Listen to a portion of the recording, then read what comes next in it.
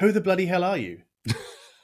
My name is Enno Vandermeer. I'm one of the founders and the CEO of Rune Labs. Okay, so are you the guy that's responsible for third-party hardware partnerships? I'm not responsible directly, but it's a strategy that we came up with Hmm. a few years ago. When we started Rune, there were established protocols for network streaming kind of in use in the world, and we set out to develop one of our own to provide a better user experience.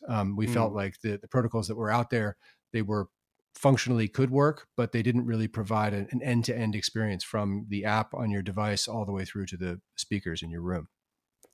So you have your own protocol. What's that called, and what does it stand for? Our protocol is called RAT, which stands for Hmm. Rune Advanced Audio Transport. Um, the idea behind it is to provide a couple of different pieces of functionality. Some of them are very obvious, like device discovery, so that Rune can see a device on the network, know it's there, and know what its configuration is, what its capabilities are. Hmm. Um, the next is high resolution streaming. So that may sound obvious, but some streaming protocols don't support anything above Redbook streaming. So high resolution streaming up to 768, 32-bit. Then the other piece this is the sort of softer piece that other protocols don't often have, which is Hmm. two-way communication between the host software Rune and the device. What that allows is sort of richer interaction. So, for example, if you have a device that has a front panel display, Rune can display artwork for the track that's playing right now there. And likewise, the device can report back to Rune what's going on to that audio stream internally in the hardware. So if it's Hmm. being upsampled, for example, or there's an MQA decode happening, or whatever processing is going on, can be reported back to Rune, so that in the Rune app you can actually see what's happening to your signal path all the way through, from the source file all the way through to what you hear coming from the speakers. And so, do you use that two-way communication for volume control on some devices as well? We do. It's actually a requirement for devices that are capable of volume. It is a requirement of certification as a Rune-ready product, which is a product that implements the streaming protocol. So Hmm. we get volume control. Um, if there may be other functions on the device that are controllable from Rune.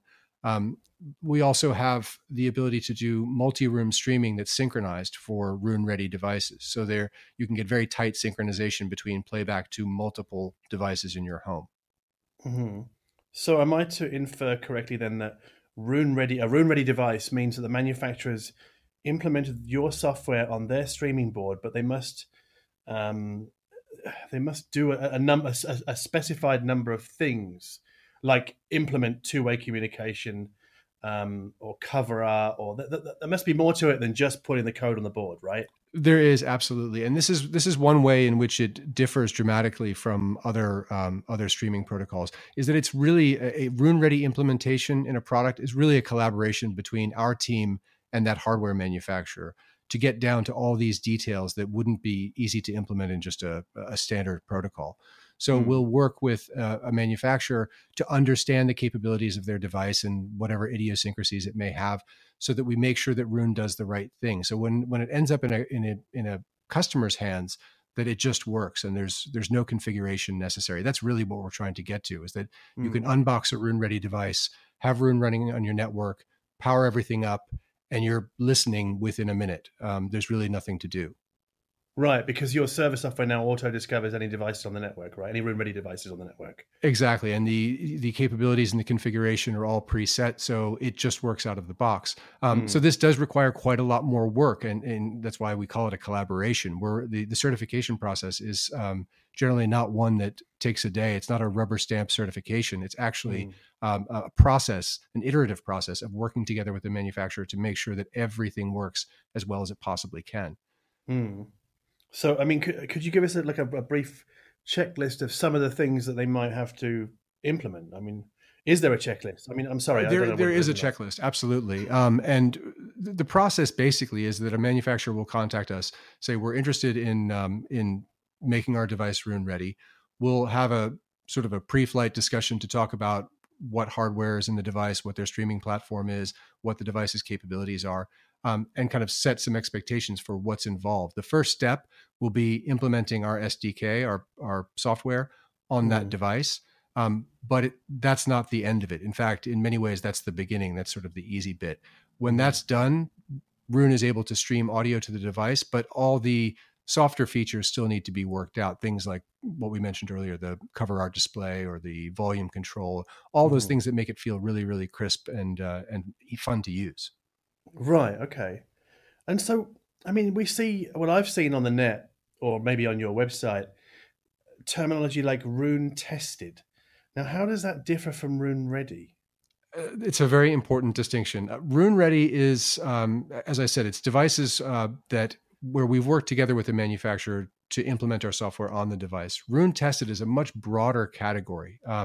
So there are a number of protocols that Roon works with. So, for example, AirPlay or Chromecast or the Sonos protocol. But there's no certification process. Some of the features, the more advanced features we were talking about, aren't available using those protocols. So Roon should work with any of those devices, an AirPlay device, for example. Roon Tested means we actually have that device. We've tested it with Roon. We test it with Roon every release cycle, and we can sort of vouch for the fact that they work together. But there's no Roon software running on that device in that instance. Okay. So it's not, because I used to think it was just related to USB. So you just plug in a DAC, go, that works with Roon. We're good. We're Roon tested. But it's not just that, is it? It's over the air as well, right?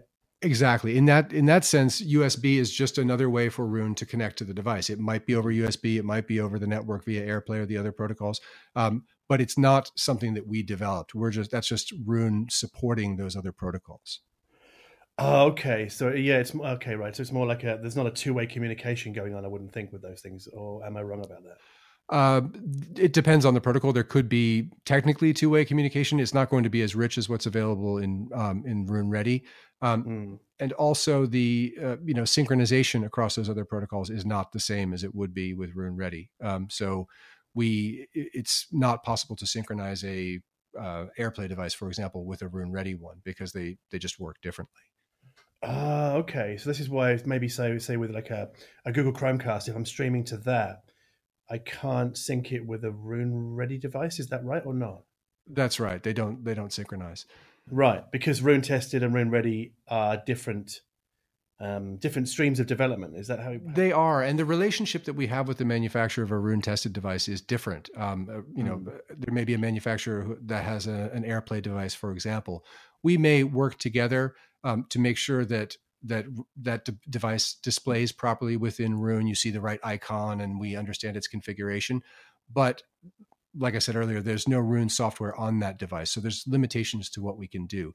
The richest experience that you can get is with a Roon Ready device. So, for example, an AirPlay device may be visible to Roon. Roon may be able to stream to it, but Roon can't power it on and off, whereas it would be able to with a Roon Ready device.